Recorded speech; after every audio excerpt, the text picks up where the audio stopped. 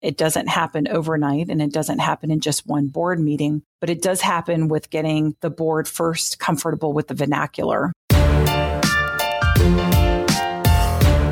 You're listening to the Flip My Funnel podcast, a daily podcast dedicated to helping B2B marketing, sales, and customer success professionals become masters of their craft. It's Friday, so this is our #OneHero episode. In these episodes, we highlight and celebrate a blog post and contributor from our community and discuss topics surrounding sales, marketing, and customer success. Here we go. Sangram here. Welcome to the Flip My Funnel podcast. Here again, we're joined with somebody amazing who has been in the trenches and is leading the pack. We have Megan Leaders, who is the CMO of Zenos, on the podcast today. And we're going to talk about something that people are thinking about, but are not really focusing on. And we're going to talk about how do CMOs take the board level conversation and get them ready, especially when it comes to ABM or new form of metrics and management. So we're going to go really into really big deal conversation when it comes to board level thought process. So Megan, welcome to the show.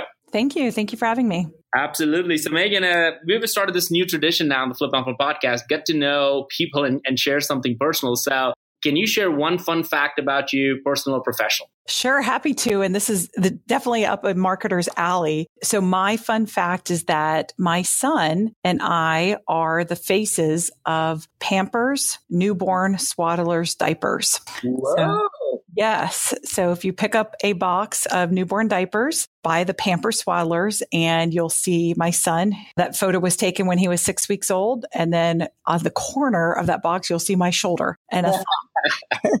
And so there is our claim for fame for life. And I try to tell everyone about this because I have no idea the shelf expectancy of those boxes. Wow, that is amazing. So next time, well, now my kids are grown up now, so I'm happily not going through that aisle anymore. Mm-hmm. I don't know how many diapers we have bought, like it's gazillion. But wow, I have never heard that before. This is amazing. I bet that is definitely one that only 6 babies can claim right now for Pampers swaddlers. There were only 6 babies that were chosen for all 6 sizes of the diapers. That is crazy. I'm going to ask a follow-up question to that. Even though I know we're going to go into a really amazing topic, I think I have to ask this question. What was the process for this? It's something that was foreign to me. So they did a casting call, and the ad agency had sent emails out to several groups. And I had some friends that were on the receiving side of it. And they said, "Hey, Megan, they're looking for babies from newborn to age 3. And they did a casting call at a local hotel, but they never announced what it was for. They never said, oh, this is for Pampers. It just said a national brand is doing a casting call and here's when and where to be. And it was a very small motel actually in Austin, and took a picture of the baby. And then they called me back a week later and asked if I could come back for the second part of a photo shoot. And I did. And when I got there, it was at a house. And I said, "Can you now tell me what this is for?" And lined up on the wall were a bunch of Pampers diaper boxes. And they said they're updating those boxes. And that's how I found out what it was for. And then I actually did not hear for 2 years later that we were selected. Wow. That's how long it took for them to select the photos, make the boxes and put them into production and get it ready to leave the manufacturing floor. But that's when I was told. Wow. That is fascinating. All right. So back to the CMO board level,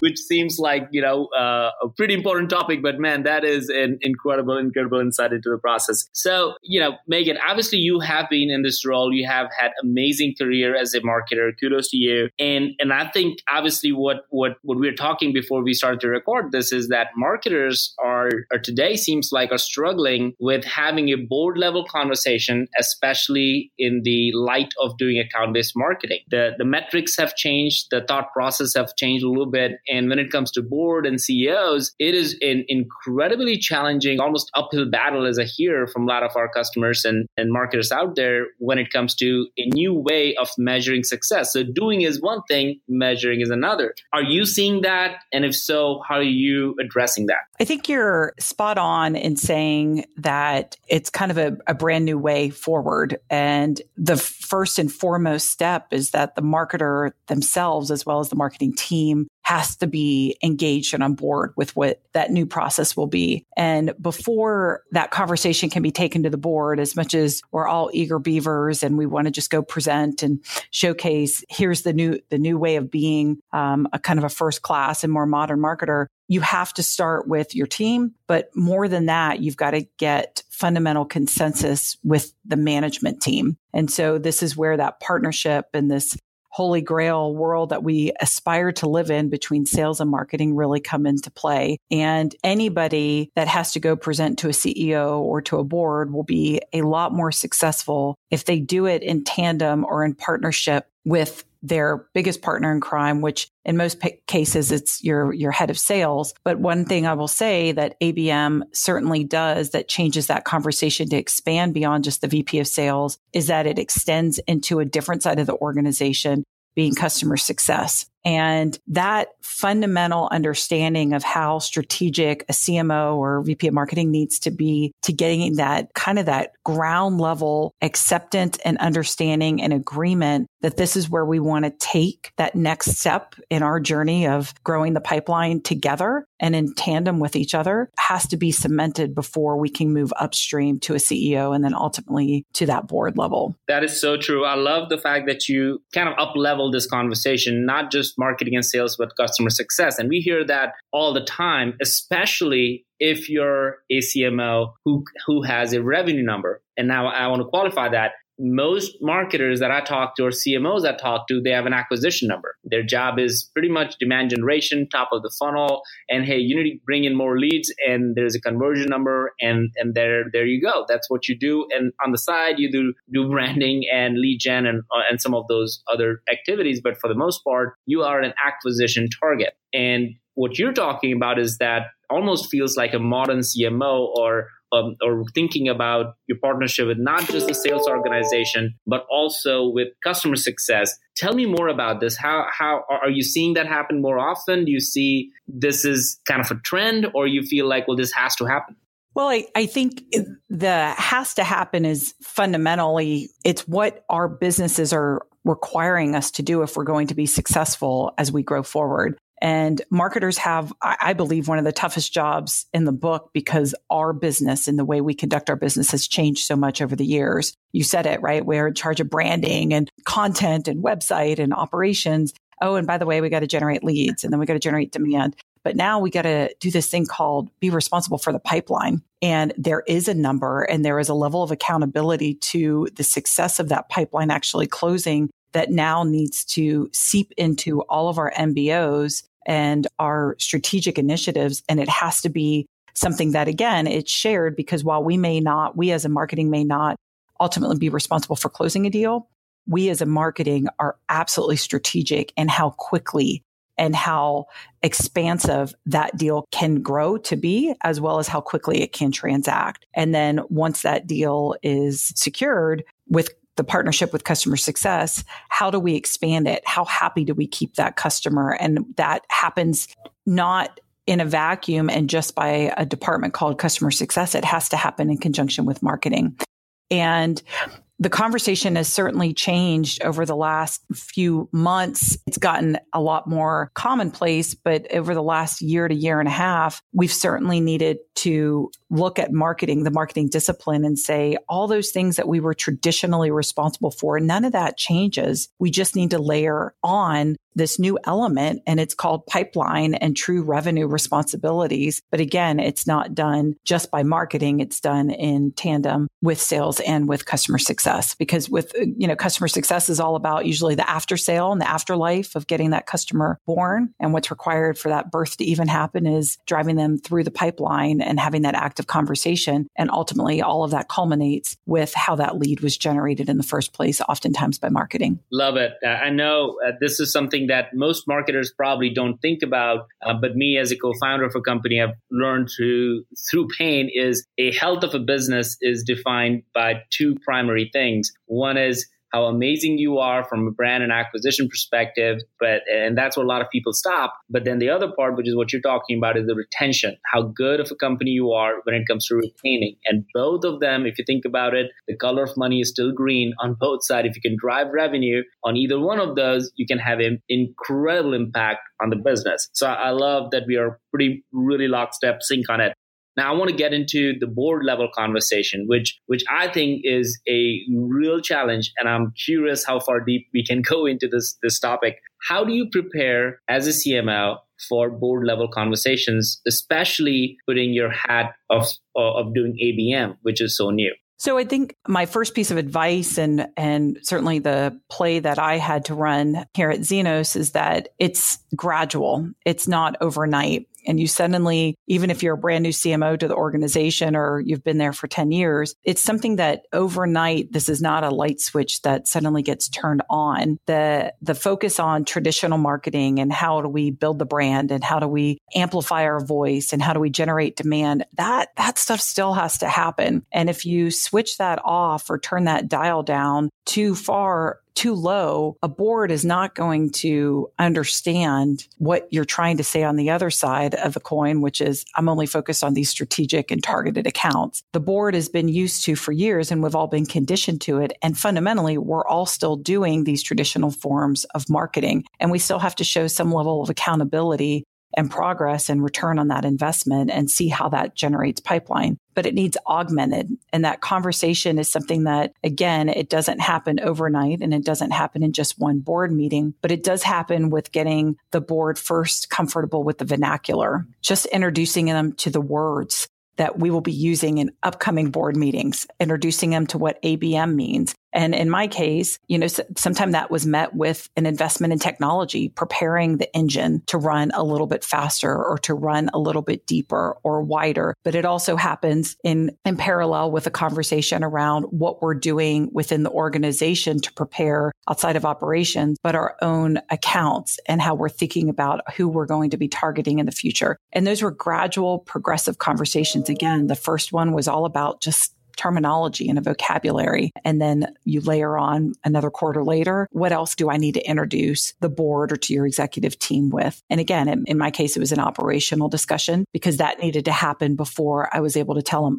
we're up and running and this is how we're doing it. It was going to be too much at one time. And I also didn't have any proof for results. And with ABM, I think all of us can attest to it. It is not an overnight process. And sometimes it takes quite some time to see the same type of result or actually statistically enough sound results to be something that everybody suddenly is high-fiving and saying this is a huge success. That is such an incredible insight. I'm now curious, Megan, as to why, were you always thinking about doing ABM, or is that something that the business moved or changed that made you think about ABM as a way to go? Or is there a specific segment, which sometimes I do hear that, hey, look, this part of the business requires us to go do ABM more than this because this is more enterprise and this is more the other one is more transactional.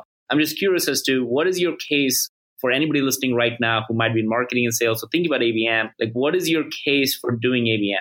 So what I'll tell you is over the course of my career, I've worked at transaction-based companies in the B2B realm and as well as very large enterprise companies that were very targeted as to who we needed to go after. And I think there is a play for ABM in all of those arenas, but in a transaction-based business, it's much smaller a piece of the equation than it will be, let's say, if you have a very targeted set of customers that you want to go after. And that typically results in all the revenue that you're going to generate is from, 10 to 100 accounts for the year. So I think there is a place for it in all B2B companies, but I think the scale of which it exists could vary dramatically based on who your target is. Yeah, I think the scale is really interesting. I don't see most companies just going in saying we are 100% pivoting ABM and stopping everything doing. And I think you can scale at it. If you could, Megan, could you give us a outline of what your ABM scorecard kind of looks like? Sure. And funny enough, it's actually truly a dashboard in Salesforce.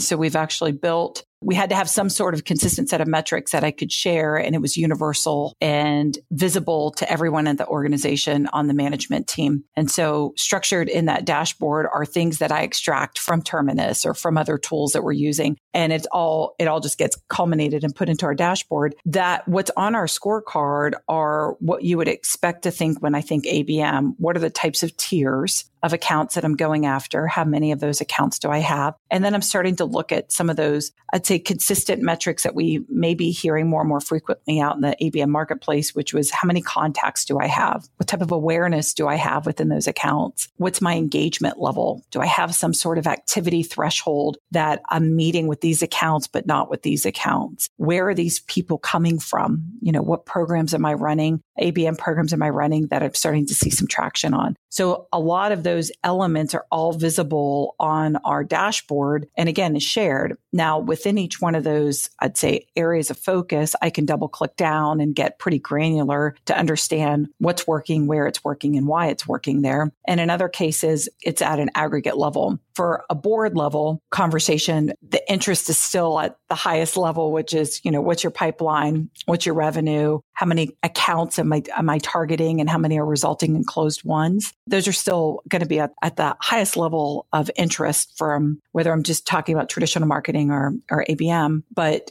how I categorize it and how I achieve those results vary dramatically. And having that conversation and kind of the data to support both paths I took to result in that closed one outcome is where the storyline and kind of the creativity comes to how I present that. This is fascinating. I know most people are right now thinking how do we get a copy of what you're talking about? Because I think if you're building something that doesn't exist, am I right? That is 100% correct. It did not exist. And, a year ago, it did not exist. I would say I knew what I wanted. It was just a matter of how was I going to get there? And it's something that, everything takes a little bit of trial and error, but there's 12 quadrants on our dashboard. And each one of those has a degree of interest, whether I'm the sales manager that's trying to hold my reps accountable for the tiered accounts that they own and what type of activity and engagement are they trying to achieve within those accounts, up to what are the programs that are driving the largest amount of results. And then where do I have some gaps? But on those 12 metrics of the dashboard, I can see all of that. And again, I can double click down to get more granular. Wow. And how often do you share this with your sales team, your executive team or board? Or is that what's the frequency? Well, first and foremost, it was required that everybody had visibility. So if you had a login to our CRM, you had visibility into this dashboard. The folks that we meet with most closely, I'll meet with my peers on the management team, but within the sales directors level, both our direct sales, but also our expansion and customer success teams, we meet to where we can review this data. And would love to say it's every week, but it's more like every other week that we will go through more detail about this. Very cool. So what's the reaction from the board so far? I mean, this is a new set of metrics that you're putting together. You're creating a new dashboard, something that they're not used to. You are pulling things together, which I think is phenomenal. There's not really a tool out there today that can truly show ABM success. And we would like to be one of them at some point. And we are moving in that direction. But I feel like there's so much of the stuff is getting pulled from so many different directions to create a case and show value for it. What is the reaction of the board? And as we wrap this up, I'd love for you to kind of share what advice do you have for people and CMOs and marketing teams today who are trying to build a case for ABM and they're trying to pull this together, which is, again, is you're clearly alluding, it takes work. What advice would you give them and how should they go about it? I think the biggest piece of advice, and it would also likely coincide with what the board would say, is that this is just the next phase of marketing. So this isn't just like digital, right? That was another phase that we all experienced, 15 years ago. This is another big phase that we will all add to our list of talents that we have suddenly achieved over the course of some period of time. And it's not an end destination. This is just kind of a course of action. And so if we treat it that way, it's now just an element of the overall story that we have to paint every month or every quarter, whether it's to the management team or to the board. This is another aspect of how we build our brand and we extend our voice and we drive more interest to our organization. It's one more notch in our belt, but it's nothing that has an end result that says I've achieved it and now I can move on to the next big thing. This is just something that we do. The end result will be seen in how much pipeline I'm generating through traditional activities,